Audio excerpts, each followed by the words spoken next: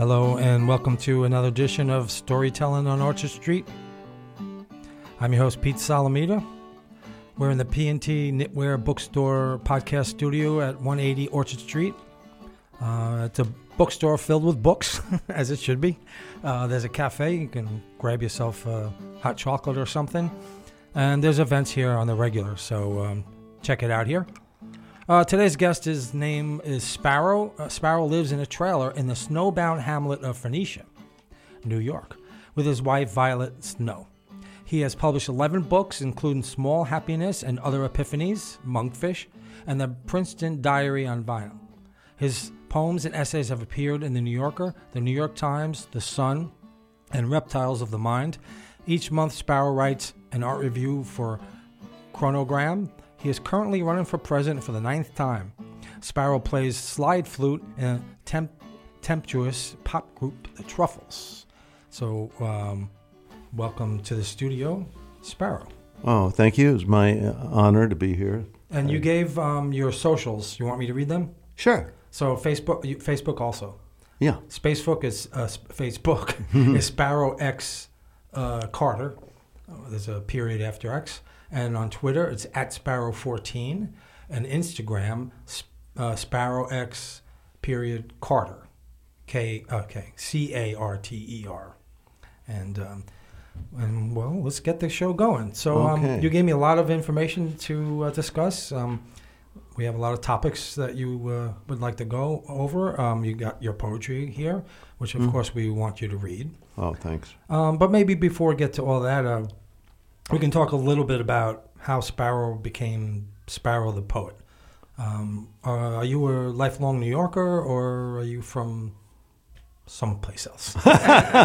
I am from Manhattan. I'm from Inwood. I'm from the very northern neighborhood in Manhattan. I mean, I lived actually till I was 4 in the far west village on Horatio Street. And apparently I lived right next door to the building James Baldwin lived in. Huh. I'm not sure if he was there exactly when I was there, but I was there from, when I was born in 53 to probably 58. When I was 4, I moved up to uptown to a housing project, middle-income housing project on Dyckman Street in Inwood, and though my address was on 10th Avenue. Okay. So I grew up there, and then when I was 17, I went off to Cornell University. I flunked out after 2 years. What were you studying? I was a biology major, which is kind of why I flunked out.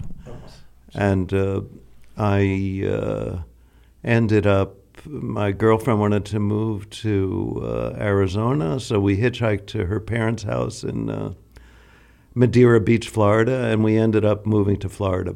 And I stayed in Florida for 4 years and kind of slowly went back to college. Then I moved back here in 78, kind of in the midst of the punk world. Right. And I was named Sparrow. Everybody was a punk. It was embarrassing. I actually stopped calling myself Sparrow. I was so ashamed. Where did the name Sparrow come from? So there was whatever my real name is. Let's say it's Herbert. You know. There was another guy who came to my natural food store. I worked in a natural food store in Gainesville. Okay. Mother Earth, and another Herbert. A typical name for a natural food store. And this other guy with my name came to work at the store, and back then, natural food stores were tiny, not like today where you can't find the bathroom, Right. So you had to choose another name. So there were like 2 of us, and someone would call out Herbert, and we'd both run up to the front, and so I could have become Herb. Not that my name is Herbert. Right. And so then but I went. It was. Yeah. But then, it's still my legal name, whatever my legal name is. And, you can look up my Wikipedia page. It gives away my real name. So for some reason that I don't understand, I have a Wikipedia page. Right. And so I went to my friend, Jennifer, the Princess of Love. And I said, I need a name. And she said, you be Sparrow. You look like a sparrow. In 1 second, she named me. Great. And it stuck. Yeah, more or less stuck. After I came back to New York and was sort of ashamed of it. I went back to it after I found that I couldn't write, poems under my name, Herman Bernstein or whatever my real name is. I just felt I was like shaming my family. Oh. Which I was, actually. Why is that? They're not poetry fans or not fans of your poetry? I would say more the latter, really. I mean, my dad just died. But, sorry to hear that. And by the end of his life, he actually was kind of a fan of my writing. But there was even a period where he started writing these Sparrow-esque. He was 104, my dad. Wow. He just Holy died. Cow. When you said he just died, I was like, really? Yeah, I know. I just became amazing. I became an orphan at the age of 70. So just, a month ago, right. I'm still, dealing with it. Right. So, there's a period about 6 months ago, he started writing these like Sparrow-esque writings. He wrote, one of the things he wrote is like, he said to me like, there's 100 Russian guards outside the Tsar's palace, okay. and they're all saying, "Quiet, quiet, the Tsar is sleeping." And then there's 100 Hasids outside the Rebbe's study, and they're all saying in Yiddish, but I don't know the Yiddish That's well okay. enough. They're all saying, "Quiet, quiet, the Rebbe is sleeping." Wow. I was like, what is that? That is kind of like what I've read of your poetry. Yeah. It's a weirdly, he was awesome. like, my dad was influenced by me. That's great. Weird, right? I mean, weird right. that you live long enough that like your father who thinks you're a bum. And luckily he lived long enough to finally catch up with you. Yeah, exactly. I think when everyone gets to around 102, they start to understand my poetry. Right. It's kind of a natural Well, I understand process. your poetry. But Really? I'm not near 102. Okay, good. Yeah. Well, I mean, except for rare people like you. And what about your mom? What did she think of it? My mom was always saying, whatever my name is, Herbert is famous for being famous. She loved to say that. Mm-hmm. She seemed to think I was kind of a con artist, maybe. Okay. Well, that there was a little bit of that going on in the poetry community. Yeah. And also, to some extent, I was just thinking of this because I was walking here, that the last time I was in the New York Times, which was quite a long time ago, they referred to me as performance artist Sparrow. All right. So maybe... How'd you feel about that? I thought it was kind of weird. Right. I mean, I don't think of myself as a performance artist, but maybe I am a performance artist. And a performance artist is a lot like a kind of con artist. It's like someone who has no talent gets up there. Like I'm going to sing some of my songs later, perhaps. And there's a little of that in my music, as you know, because you've seen Truffles, my band. Yes, and I had a good time.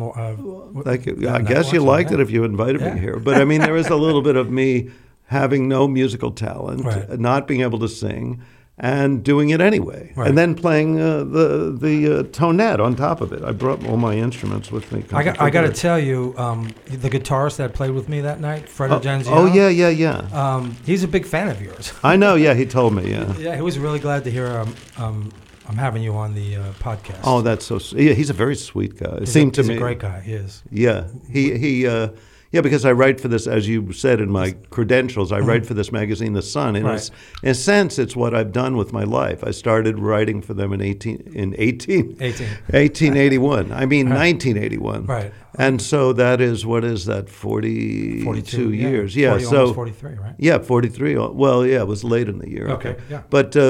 So, and I've just consistently, I'm their longest running writer. I'm their, I've published the most pieces with them of anybody. And then they started paying well. Oh, cool. Like maybe 20 years ago, 15 years ago. Nice. They suddenly started paying. So the last piece that I published, which was my guide to business, my nephew, Ben, said to me, why don't you, he was reading a bunch of business books. You know how people read these books about business? Right. I tried that. It didn't work too good for me. You mean, what do you mean? Reading them? Reading business books. It didn't help you with business? No, I'm not a business-minded person. I tried, but I'm not. Yeah. I mean, I look at them in bookstores, kind of flip through them. But anyway, Ben said to me, why don't you write one? So I wrote one. What?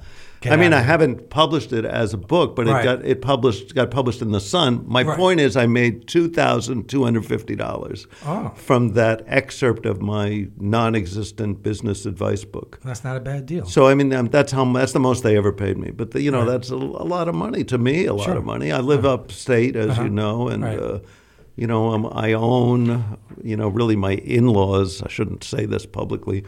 My in-laws bought us this double-wide trailer. It's a double-wide trailer, not just a trailer. I like to say trailer. I wanted to say trailer makes me sound more so that means proletarian. It means it has twice the amount of room. Yeah, it's a lot of room. Okay, cool. If you're used to living in New York. Right. So anyway, to answer your question, I've lived 35 years in Manhattan, maybe about a half a year or a year in Brooklyn. So now that's half my life. I'm 70, so I'm half here, half my life elsewhere. Right. But I feel like a New Yorker. I come here a lot, and I love New York. All my friends that are old that live upstate are like, New York isn't New York anymore. Right. It's whatever. It's old. Whatever. But don't you think call they it. said that like 40 years ago? I think they said that in the 1840s. Right. I mean, that's New York. It's part of New York. Yeah, if you don't like the fact that things change, then move somewhere else. Right. Well, in fact, where I live in Phoenicia, a friend of mine, my Phoenician friend Tommy, gave me a postcard of Phoenicia in 1903, and my God, it looks the same. Right. I mean, there is a gas station, tragically they put in a gas station in the last 100 years, but other than that, it pretty much hasn't changed. Right. And even, psychically, it doesnn't change much. I think one major change in Manhattan and Brooklyn even, I mean, I moved into Brooklyn in 1979. Oh, yeah? If I wasn't able to purchase a house in 99, I don't know if I'd be in Brooklyn anymore. It's ridiculous how expensive. Yeah. So from that point of view, some of the changes are nice. Some of them are too like Manhattan has become kind of sterile and Disneyfied in some parts of the town, and I don't know. It's really for the rich people. really, it always was, but now it's pretty stark. Mm-hmm. I mean, down here, we're in the Lower East Side. I mean, there's restaurants that have $40 entrees. Right. That wasn't like that when I was in bands playing around here on Ludlow Street. Oh, is that right? You're from that scene? A little bit. I played. I was a drummer. I played in bands, and we played around. Yeah. Oh yeah, Ludlow Street was the scene for a while. Yeah.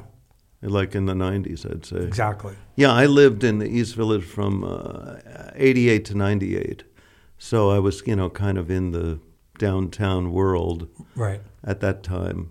Before that, I basically lived way uptown. I had lived in Washington Heights in the 80s. So, I was part of that whatever 90s world of the East Village, which was, I guess some people are nostalgic about it. It was fun for me, I'll tell you that. Right.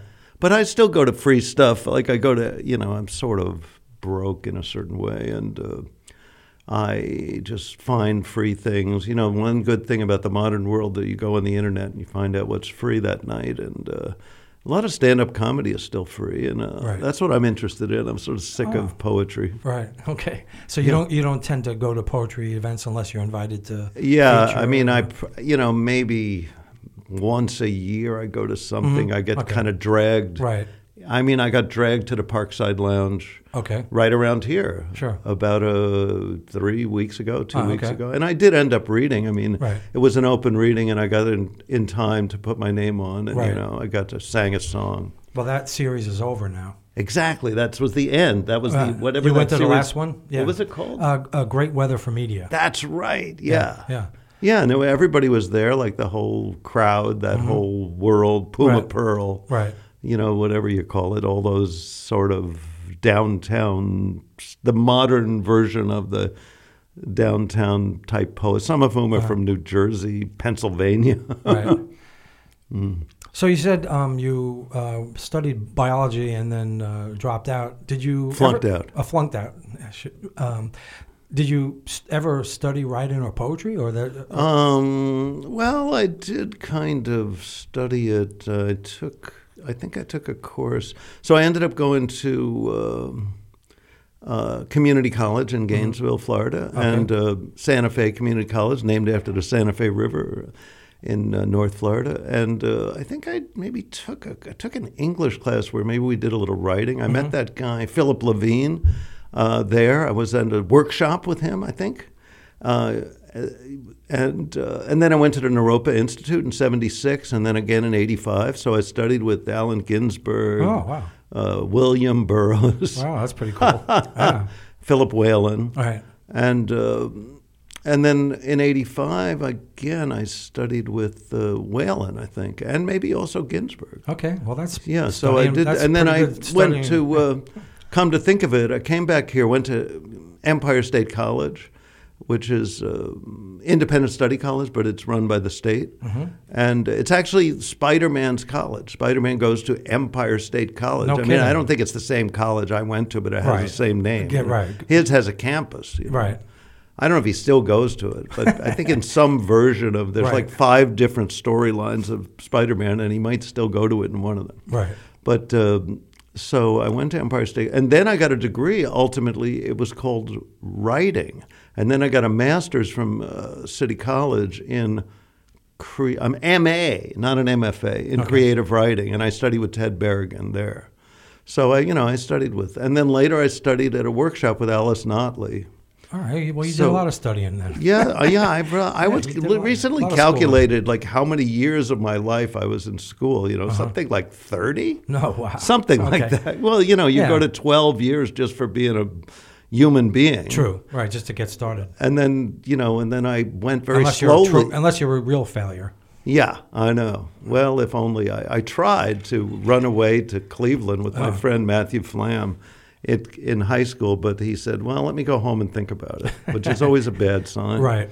That's something you have to do on the spur of the moment. Exactly. You can't do too much thinking about it. Yeah. And of course, the next day he changed his mind. Oh, yeah, right. But what is my point? That then I went very slowly to college. It took me maybe about 10 years to get my bachelor's degree. Right.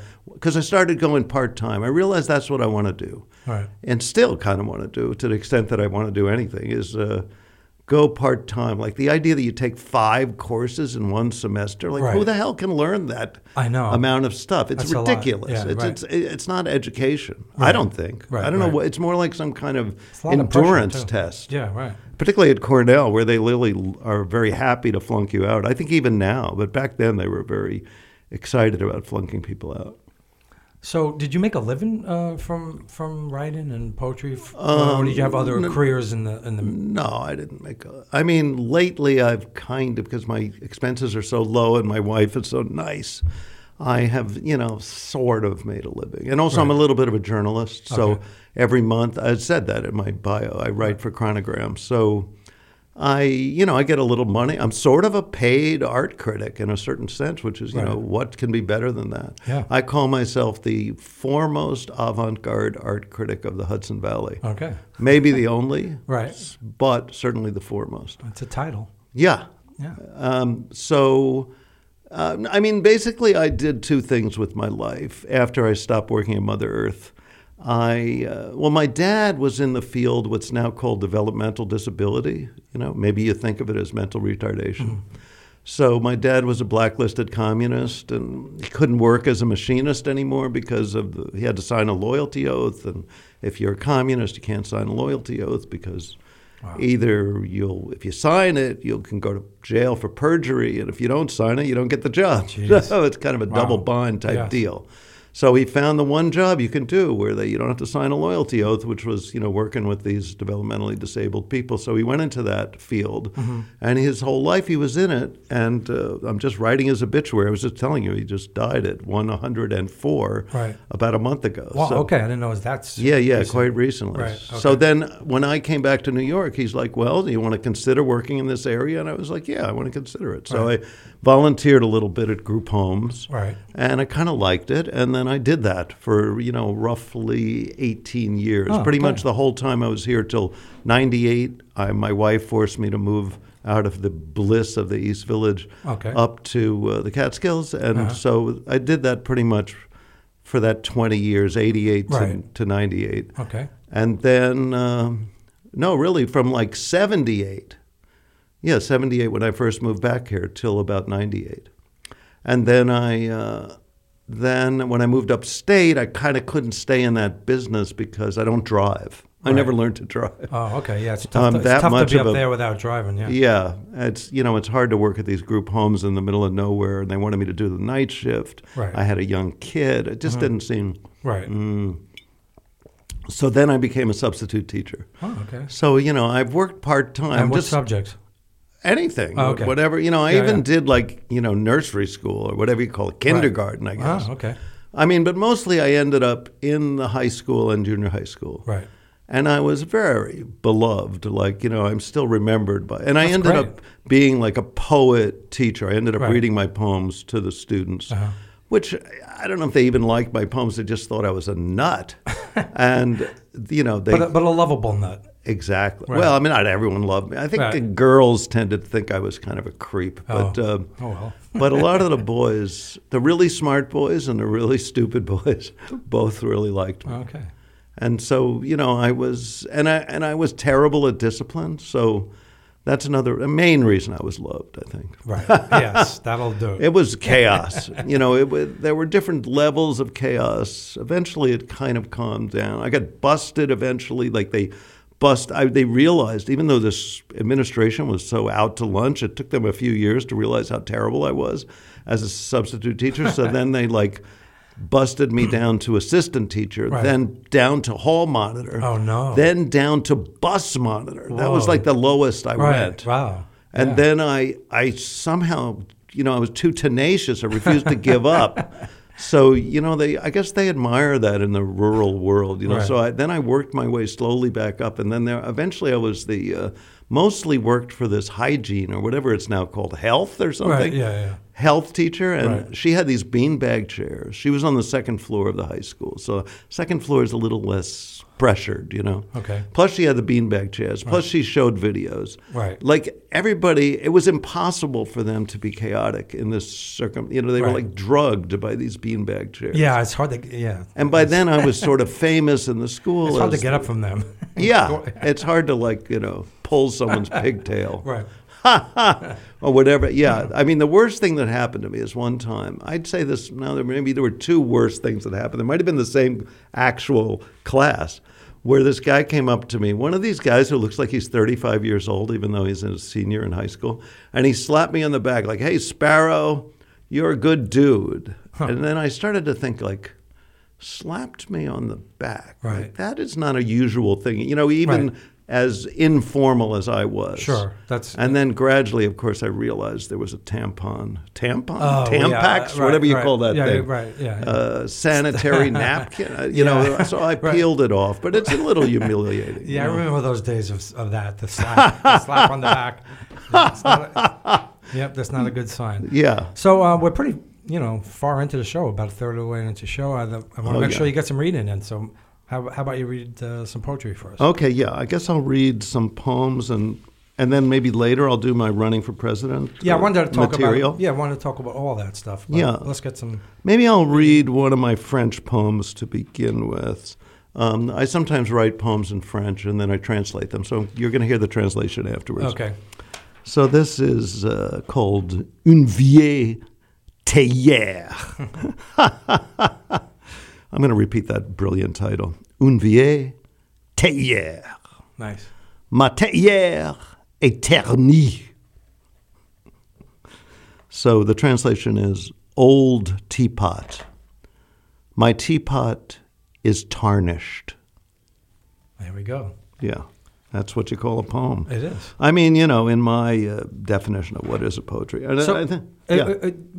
Did you always write poems that were short like that? No, I mean, I was thinking about that on my way here. I used to write real normal poems and page-long poems. I guess like everyone, I thought a poem should be a page long. Right.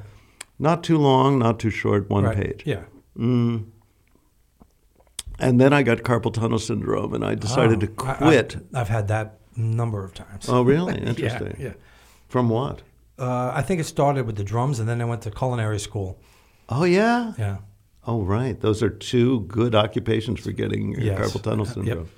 Yeah, I mean, I got it from typing And on a computer. Yeah, I did some of that too. So Yeah, I mean, I was three things together. obsessively typing. Right. So then I got this carpal tunnel syndrome, and then I realized, okay, that's it. I'm going to stop being a writer. I'm just going to be like a real bum, like my parents think I am. I'm just going to lie in bed all morning. If you're going to be accused of it, you might as well do it, right? Yeah, I'm just going to stop, being a workaholic bohemian.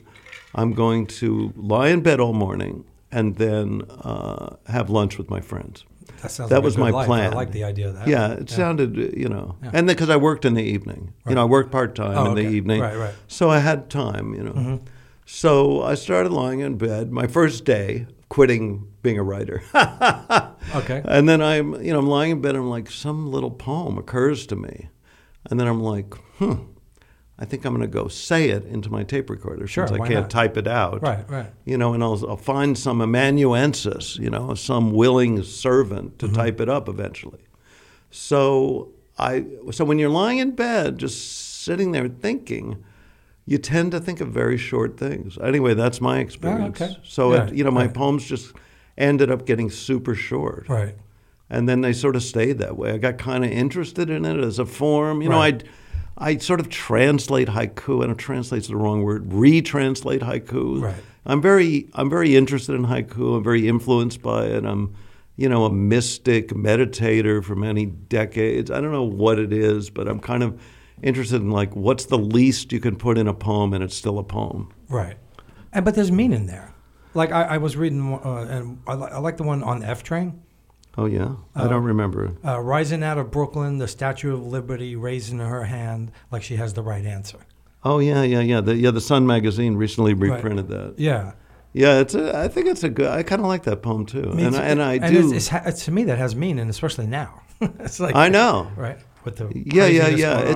It's a sort of a joke, like a lot of my poems. But they're jokes. But I mean, they're humorous. But there's something more than humor there. Yeah, I mean, I can't tell, but of course, I write a lot of poems, thousands of poems. Right. Today I wrote a lot of poems. I might even read some of my. Yeah, why don't you read one that you wrote today? Well, I wonder if it'll be the debut of it. I don't know where I put my phone is the damn problem. I can't read it right now. We may have to take a break or however that works, because maybe I left it in my what's the word, coat. Oh, okay. Yeah. You want me to take a look? Yeah. Why don't you read something? I'll read some more. Yeah. Yeah. See if it's in my pocket. I think I'm going to read. Maybe I'll read this one. It's called Bucket List. How I loved kindergarten. I wish I was in elder garden. This is like one of my poems about being old. Kindergarten would be for children. Right. Elder garden is for the elders. And I lately turned 70, so I'm very interested in being old. Right. It's kind of it's my new identity. Well, I grapple with that a lot. Yeah. You might as well be into it. You got no choice. Yeah, I mean, it's something we all have to make a decision and about. I like that. Elder, what did you say? Elder garden. Yeah, because it gives it a little nice, fresh kind of feeling. It's a nice word that I just invented for this poem. I love it. It's not. Oh, that's so sweet. Yeah, it's not. It's more positive thinking. Yeah, exactly. Who doesn't like this to be in the garden? idea, and it is sort of true. My mother ended up in this nursing home, and it is a little bit like kindergarten, or maybe more like nursery school. Yeah, maybe, yeah. It's funny because my mother years ago taught nursery school. Then her job for the Board of Ed was to teach kindergarten. But when she had dementia in the nursing home, she said that she was teaching nursery school. She thought that she was teaching nursery school every day. Right. And it was kind of a pun, inadvertent pun, nursing home, nursery school. But elder garden, it was a little bit like elder garden. Well, maybe I'll read, this is my latest poem. I wrote this morning. Okay. It's called My Neighbor's Onions. My neighbor is cooking onions, and the smell is so strong, it became a poem. There we go. Yeah. Wait, I'll read this other one that I wrote just before that, because it's also on my new theme of being old. Mm-hmm. It's called Turning 70. I have too many shampoos and not enough hair. exactly. Because I'm staying in my dad's apartment for some reason. There's really a lot of shampoos there. You still? Oh, sorry. Yeah. just So died a I'm month like, ago. I just now I own this apartment. Me and my sister. Wow. Now I'm rich. Actually, you know, don't tell anyone. Right. You know. Well, Hopefully, I think like you just did. muggers don't. No, I'm telling the people in this audience not to tell anyone. Right. Because I think I can trust the people. These we hope podcast so. listeners. We hope so. Yeah. I'll just sort of read one. It will be on YouTube, so you never know where. It Oh yeah, stops. YouTube. Then you'll definitely get mugged. But going on YouTube is like those guys that like rob a bank and then they go on YouTube and it's like, hey, we just robbed a bank. I know, right? This is so cool. Right. Yeah, people get caught doing stuff like that. Yeah, I know. It's like, and maybe the same thing's going to happen to me if they can trace me out. And how dumb are you, right? Yeah. Something like that. Can I just read one more poem? Sure. Yeah. I mean, I just took a bunch of poems that I've written at various times in my life, and I just have a pile of them here, and this one suddenly I like. So there's a famous Zen proverb: before enlightenment, chop wood and carry water. After enlightenment, chop wood and carry water. And this is what's the word? It's a poem about that. It's called My Zen. My Zen. Before enlightenment, chop wood and carry water. After enlightenment, chop suey and carry fisher. Okay. Kind of a dumb joke, really. Yeah. That makes a lot of sense. I mean, you got. Yeah. So, since 1997, you've been running for president. Is that true? No, 92. Oh, 92. I thought. Yeah, this is my 9th campaign. Right.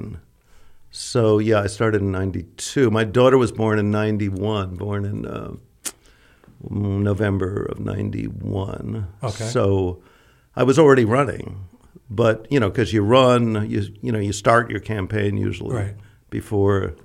I think I was already running. But anyway, around that time, 92, running against who was against 92? Was against Bill Clinton and George Bush the first, right? I think so. Right. I would say. Yeah. But I always tell people not to vote for me, and I'm telling you, if you're listening to this or watching this, please don't vote for me. It's a waste of effort. I mean, what's the point? Just for that, I'm going to vote for you. I know. People used to come up to me at parties all the time and say, hey, Sparrow, I voted for you.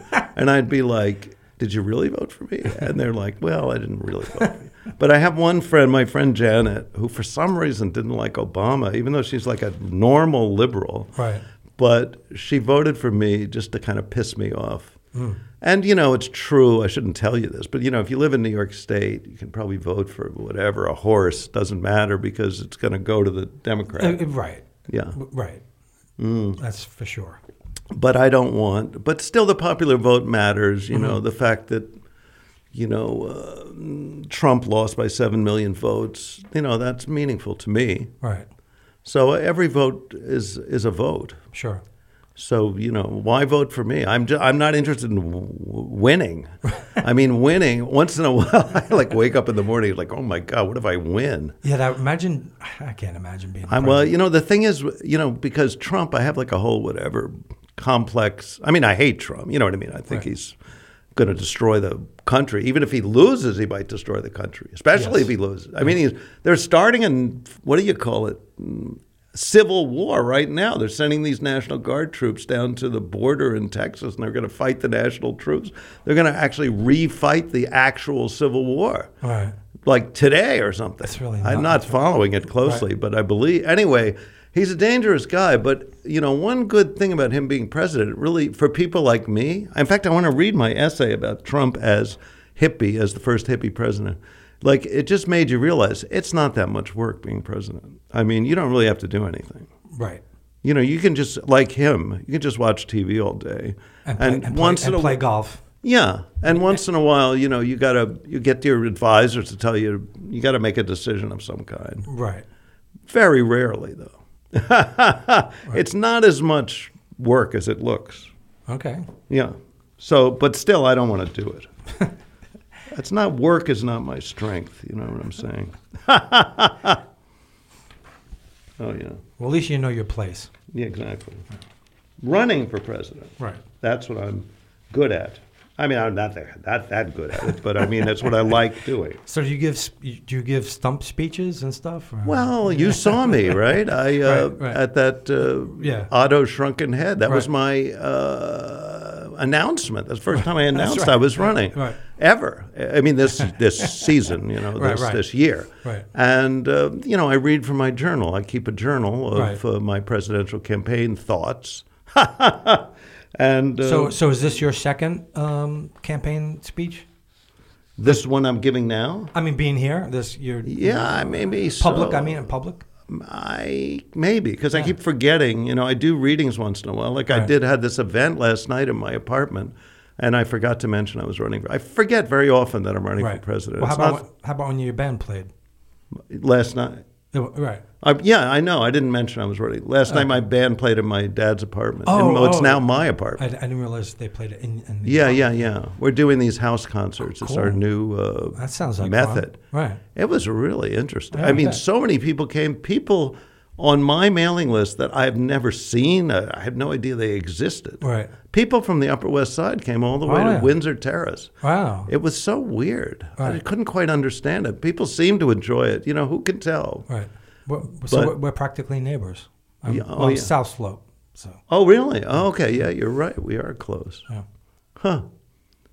Yeah, I like to go to that stand-up comedy place called Something Lucy's. Young Lucy's. Oh, Young Ethel. Young Ethel's? Yeah. Is that what it is? It could be. They have. I think you're right. They have a lot of events. I actually started doing a variety show there with. Really? Yeah, I've done 2 every couple of months. The next one's in March, and it's a matinee on a Saturday. Wow. So I'll have a comedian do. It's Saturday, March 16th at 3. I have a comedian as the host, and then I have actually 6 poets going to do. They're from all the same book publisher, Pink Trees Press. Oh, I think I know them. They're going to do 2 sets, and they're going to do like round robin. I see. Got it. I'm hoping to have a classical brass quartet. Beautiful. But they haven't confirmed yet. And then some other music act and a storyteller. Yeah, well, we should promote that here. Yeah, plus my group. Your group that I saw you right when we both performed together exactly at Otto Shrunken Head. So I think what a coincidence that we're both young Ethel's fans. Yeah. Well, it's just a few blocks from my house. It's perfect. I know it's a good great room. It is a nice room, and it's a strange and interesting bar with an interesting crowd, good crowd. Yeah. I've just went to a couple of stand-up comedy events there. I'll have to check it out. I think they're quite good, actually. Yeah, all right. I mean, I don't care if it's Do you know, is it a regular night, or is it just... I think it's a regular... I think like Tuesdays and Wednesdays. They have a lot of things, you know. Yeah. You have to look on their, whatever you call it, website. Yeah, I have a lot of friends that played there, and people seem to like being there, so... It's like a dive bar in a kind of wannabe dive bar in Park Slope. Right. I hope that doesn't offend them if they're listening. Right. Yeah. Yeah, I like going to places. And I go to Barbez sometimes. Yeah, Barbez has a lot of good music. Yeah. I haven't been there in a bit, but I've seen a lot of good shows there. Yeah, pretty much all the people that play there are real musicians. Right. Pretty much everybody. It tends to be, music from different cultures from around the world. So yeah, kind of, what do they call it? The Slavic Soul Party. Right. It's kind of like, what if the Bulgarians had invented jazz? That's kind of the idea of the Barbez. And one of the owners was in a group, I guess, I don't know if they're still around, the Chicha Libre. They do the Chicha, it's music from Peru. Oh, yeah, I've seen them. Yeah. They're great. Yeah, really. I love that. If I remember correctly, yeah. It's like 60s, psychedelic surf, right? Surf. Yeah. Mixed with, the cumbia. Yeah. So, I know. Something happened here. Uh-oh. Oh, we're okay. All right. The card is full, but we're recording it on video, so I'll lose my backup, I think. Anyway. Got you. So we're 2/3 of the way. Oh, okay. How about we do, you want to read something else? Well, I think I'll read my essay about Trump being a hippie. That's what you were looking for, and we got off the... Yeah. I was just I just noticed it today. I never finished writing it, looking up all the citations, and I thought, you can still read it. It makes as much sense as it's going to make. So it has the provisional title Hippie Prez. Prez meaning, it's like an old-fashioned, slang word for president. Right. And it's also a slang word, a nickname for a great saxophone player. Right. Yeah. Lester Young. Yeah. Hippie Prez. Trump was the first hippie president. He was born in 1940, like many counterculture heroes, Abby Hoffman, Jerry Rubin.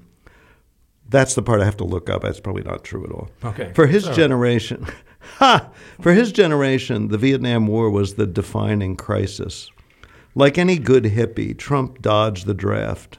5 deferments for bone splints. And the rest of his life, he had no respect for the military. He called the war dead suckers and losers. Trump was the first Republican president since Reagan not to start a war. And in fact, he engineered the end of our nation's longest and most pointless conflict in Afghanistan. Instead of conquest, Trump devotes himself to worldly pleasures. Many old hippies have grown quite rotund, like Donald. And drugs, though he publicly claims to eschew them, persistent rumors link him to Adderall and cocaine. Was he the first successful presidential candidate to actually dance at his rallies? Quite possibly. Trump has no respect for authority of any kind. He calls the courts corrupt, the generals stupid, the media fake. Hippies like him hate the establishment. The most celebrated hippie trait is clearly visible in Trump: laziness. While president, he had about 6 hours a day for personal time, which involved lots of TV watching.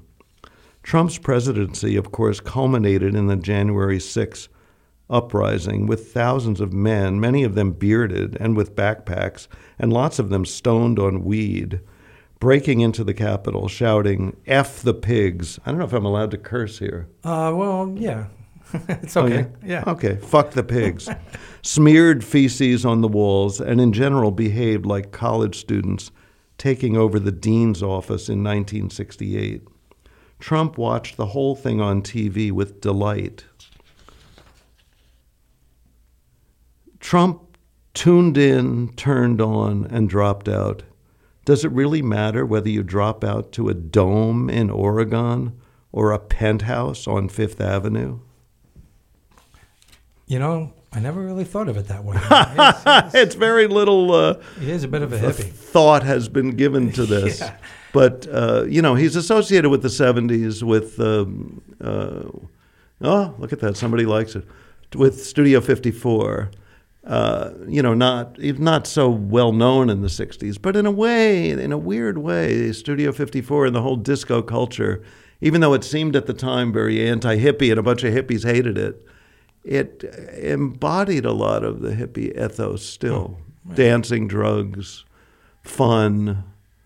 And, disco was even more multicultural than the hippies. Right. In a way, it was more hippie than the hippies. Right. They out-hippied the hippies. Yeah. In terms of blacks and Latinos and everybody dancing together in a paradise. There's a great movie, The Last Days of Disco by Whit Stillman.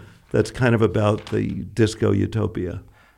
So one of the subjects you suggested or questions you suggested, I got to tell you, I'm a Beatles fan. I'm going to let it out there, but I really want to hear about why you're writing a book, how much you hate the Beatles. And is it true that you hate the Beatles, or you just? Well, I mean, I maybe don't. I was talking to some old friend of mine from college. We had a sort of college reunion at the Outer Banks of North Carolina, very bourgeois little spot, and beautiful though. Mm-hmm. And my friend Bink said to me, "Do you hate the Beatles?" And I said, "Well, I don't know if actually, now that you mention it, I don't know if they actually despise the people that are the Beatles, but I do hate their music." Okay. It's not so much that I hate their music, it's that I'm allergic to their music. Like, What, you break out in hives or something? I mean, kind of. I just get like, what's the word? Nauseated, terrified. I just can't handle it. It's But did you hate them when they were no, out? no. I mean, when I'm you were young that age. Of course, I love them. Everybody loved them, and I loved them. And there was a period, I think, where everybody had to choose sides between the Beatles and the Rolling Stones. Right.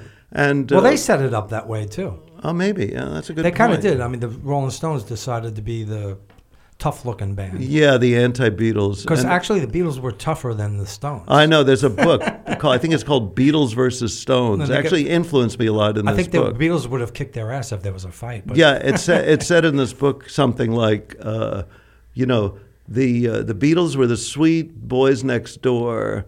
The Stones were the tough, rugged, dangerous criminals. Right. And the truth is almost exactly the opposite. Right. That the Stones were like these guys you see from Westchester walking around with their, Muddy Waters albums under their Are there arms. actually guys in Westchester with Muddy Waters albums still? I mean, I don't know that there is. Probably there are, actually. No, I guess I get what you're saying. Kind of suburban, type. But also, because of styles turn in cycles, so we've probably been through three cycles of it, and it might be back now. Yeah, of course. And also the blues music is so great that somebody is going to like it. Right, even if you're an indie rock person, if you can hear music, you're going to say Muddy Waters is the most extraordinary musician of the 20th century. Or Howlin' Wolf. Little Walter. Yeah. Elmore James, all that stuff. Yeah, so the Stones were like these, middle class guys that were fascinated by this, great music and decided to imitate it. Whereas the Beatles were, more or less from a pretty tough working class place. A place like maybe Milwaukee or Buffalo, New York, like a place where you don't expect a band to come out of that you're ever going to hear of. Exactly. And there, like Paul McCartney didn't have indoor plumbing till he was like 10, I think. These guys were, things were pretty primitive over there in England at that time. So, but anyway, I loved them. I always loved them. And at some point, I just can't stand their music. Like I turn it on. Is it because it's just? It's still played today. I work with somebody in their people in their 20s that love the Beatles. But is it too? Yeah. Is it just too much over the years? It's just for you, like it's just you heard too much of it, or too? I mean, I think that might well be part. That's one of my theories. I mean, actually, this book, it's sort of a, biography or whatever, history of the Beatles, and it's also sort of a self-exploration. Like, why do these music drive me insane? Why can't I handle it? And so this is actually happening. This is a book that's coming out. Oh, yeah. I mean, well, whether it's really, it's supposedly coming out. Like I live in Phoenicia, New York, and the nearest, famous town is Woodstock, New York. Right. And the bookstore in Woodstock just started a publishing company. Oh. And, I said to them, really as a joke, you should publish my book about how much I hate the Beatles. Right. Like, probably Woodstock is the one town that has the highest percentage of people in the world that love the Beatles. Oh, and, and the Grateful Dead, probably. Yeah. Maybe I think the Dead are kind of second to the Beatles. Well, yeah. I mean, in that, even there. Right. But and I'm kind of a deadhead. I consider myself a deadhead. Okay. But I sent them the manuscript, and they said, "Yeah, we're going to publish it." Wow. I mean, whether it's really going to have, okay. It seems to be going kind of slowly, but they. Well, what's the rush? Exactly. Yeah. I mean, I like to, wait for my next triumph. Right. Put it off, but I think it's going to happen. It seems to happen. Right, I mean, it's I worked very hard on this book for 15 years. I read lots of books about the Beatles. So yours is this is not just like this is sort of my magnum opus. Wow. Yeah, I mean, my wife will not let me say a word about the Beatles. She's just sick of me, and I don't talk about it that much. But of course, she loves the Beatles like any normal person. But I mean, there was one. I think I put this in the book. There's like a website. a YouTube video, 7 seconds of every Beatles song. And so normally when I listen to a Beatles song, like right at the beginning, you know, if I listen to Please Please Me, like, right. you know, right at the beginning, I'll get this kind of rush of nostalgia right. that lasts about 3 seconds. It's funny, you said 7 seconds. I just saw, you know who Jack White is? Yeah. Yeah, the White Stripes. Uh-huh. He can guess what a Beatles song is by the first second of the song. Wow. And they tested him and he got them all right. That's amazing. Yeah. Really interesting. So I started listening and thought, I can handle 7 seconds. Right. And then I listened. After about 3, I couldn't deal with it. 7 seconds is too many seconds for I wonder me. if the punk band 7 Seconds is called that. Because there was a punk band. Oh, yeah, I never heard of that. In the 80s, yeah. So I usually read one of mine. Oh, great. And I wrote this the other night after seeing a documentary about Shane MacGowan, you know. Oh, yeah, I know. Yeah. From the Pogues. Yeah. Punk Poet of Tipperary, it's called. He lived the way he wanted, no fucks given. What teeth he still had left would bite your arse on a bet. Give him a pint and a bottle of whiskey, he'll reminisce of days of youth that went by in a blur.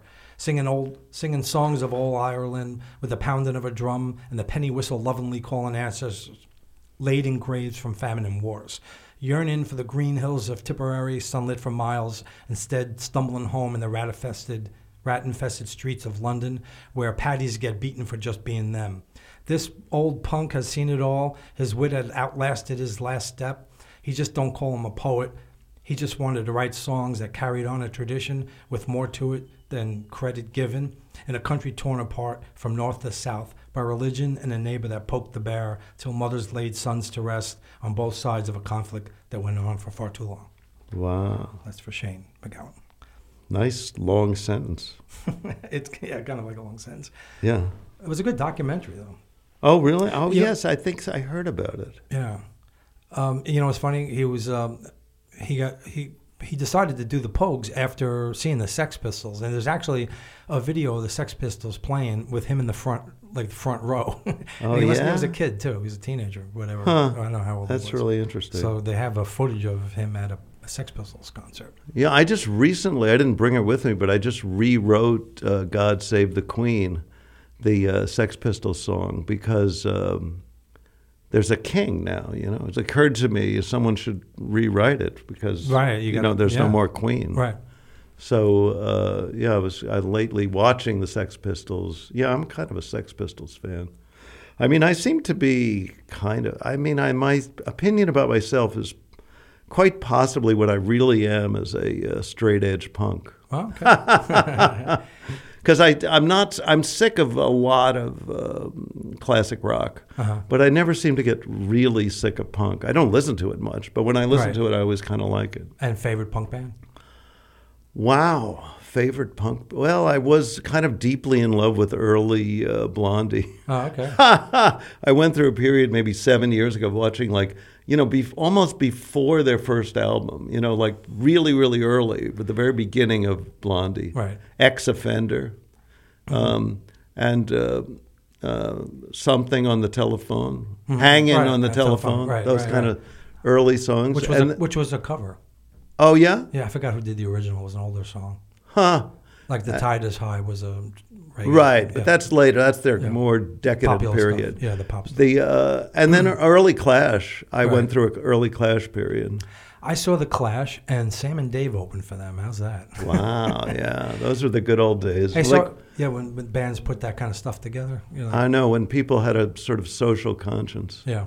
But when I saw the Rolling Stones in 1972, they had Stevie Wonder open for them. Wow. And people in the audience, these assholes, from Long Island. Right. I like to think of them as being, it's like a New York City thing. Like every asshole at Madison Square Garden's got to be from Long Island. Yeah, well. We don't want to admit that they're from Queens. Well, there is a lot of that. I grew up on Long Island, and I know.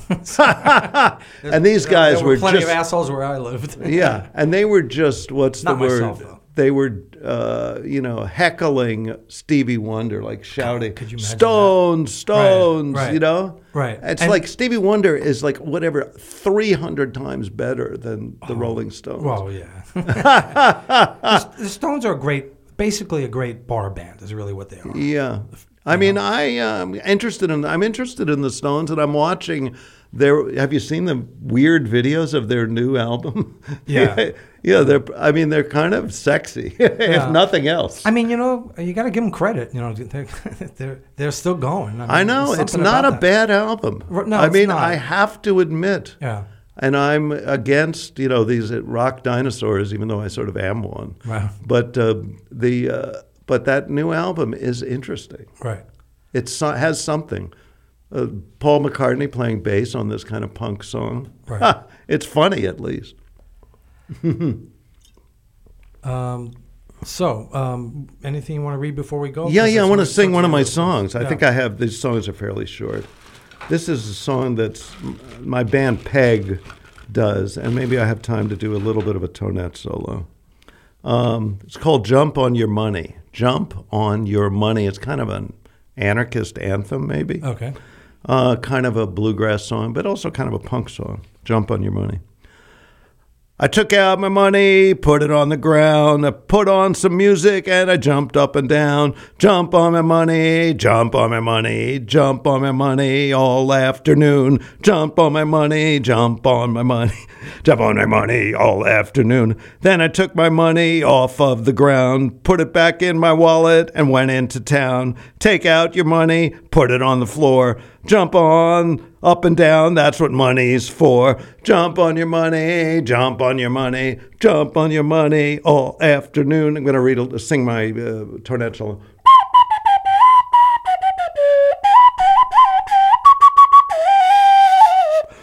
Don't be afraid, no one can tell. They won't see footprints on your dollar bills. Jump on George Washington, jump on Jefferson, jump on Ben Franklin and James Madison. Jump on your money, jump on your money, jump on your money all afternoon. Thank you. Thank you so much. So anything you want to promote before we oh, close off the God, show? yeah, if only I had whatever. Well... I mean, these people, this real publishing company, you mentioned it already in my bio, but, they gave me sort of a real contract and, they printed a lot of these books and nobody bought them. So, and it's a pretty good book, I think. It's called Small Happiness and Other Epiphanies. It's kind of my collected self-help writings, and it's published by Monkfish. Like a fish that's also a monk. Right. Small Happiness and Other Epiphanies. I like Monkfish. Oh, you know it? There is a monkfish. Oh, you mean actually to eat? Yeah. Yeah, I'm such a vegetarian. I didn't even know you could eat a monkfish. Yeah. Yeah, I mean, I don't know. Truffles is my band. We'd never seem to... have any of our videos on YouTube, but I'm trying to figure out how to do that. But you got to work on it. But all you need is an iPhone and upload it to YouTube. and I know. And let's see. Here's my email: warapps44@gmail.com. Warapps is Sparrow backwards. All right. So then you can get on my email list and you know about all my tempestuous crises that I'm precipitating. There we go. All right. Well, there comes a theme by my cohort in crime, Fred Argenziano. It means storytelling on Orchard Street is going to be signing off. I really would like to thank my fascinating guest, thank you so Sparrow, coming all the way from the trailer in Phoenicia. Is your wife's name really Violet Snow? I mean, it's her fake name. Okay. We're like on the witness protection program. We both live with fake names underground, off the grid. I love it. But we're not that serious criminals. We're just people with fake names. All right. She's a writer. You can read her fabulous book, To March or to Marry. There we go. I'm glad I brought it up. You got a little plug in there. I know. Her. So once again, thank you, Sparrow. You've been listening to Storytelling on Orchard Street, which is recorded in the podcast studios at P&T Knitwear Bookstore at 180 Orchard Street. I hope you enjoyed this episode. Thank you, folks, and be well. Yes.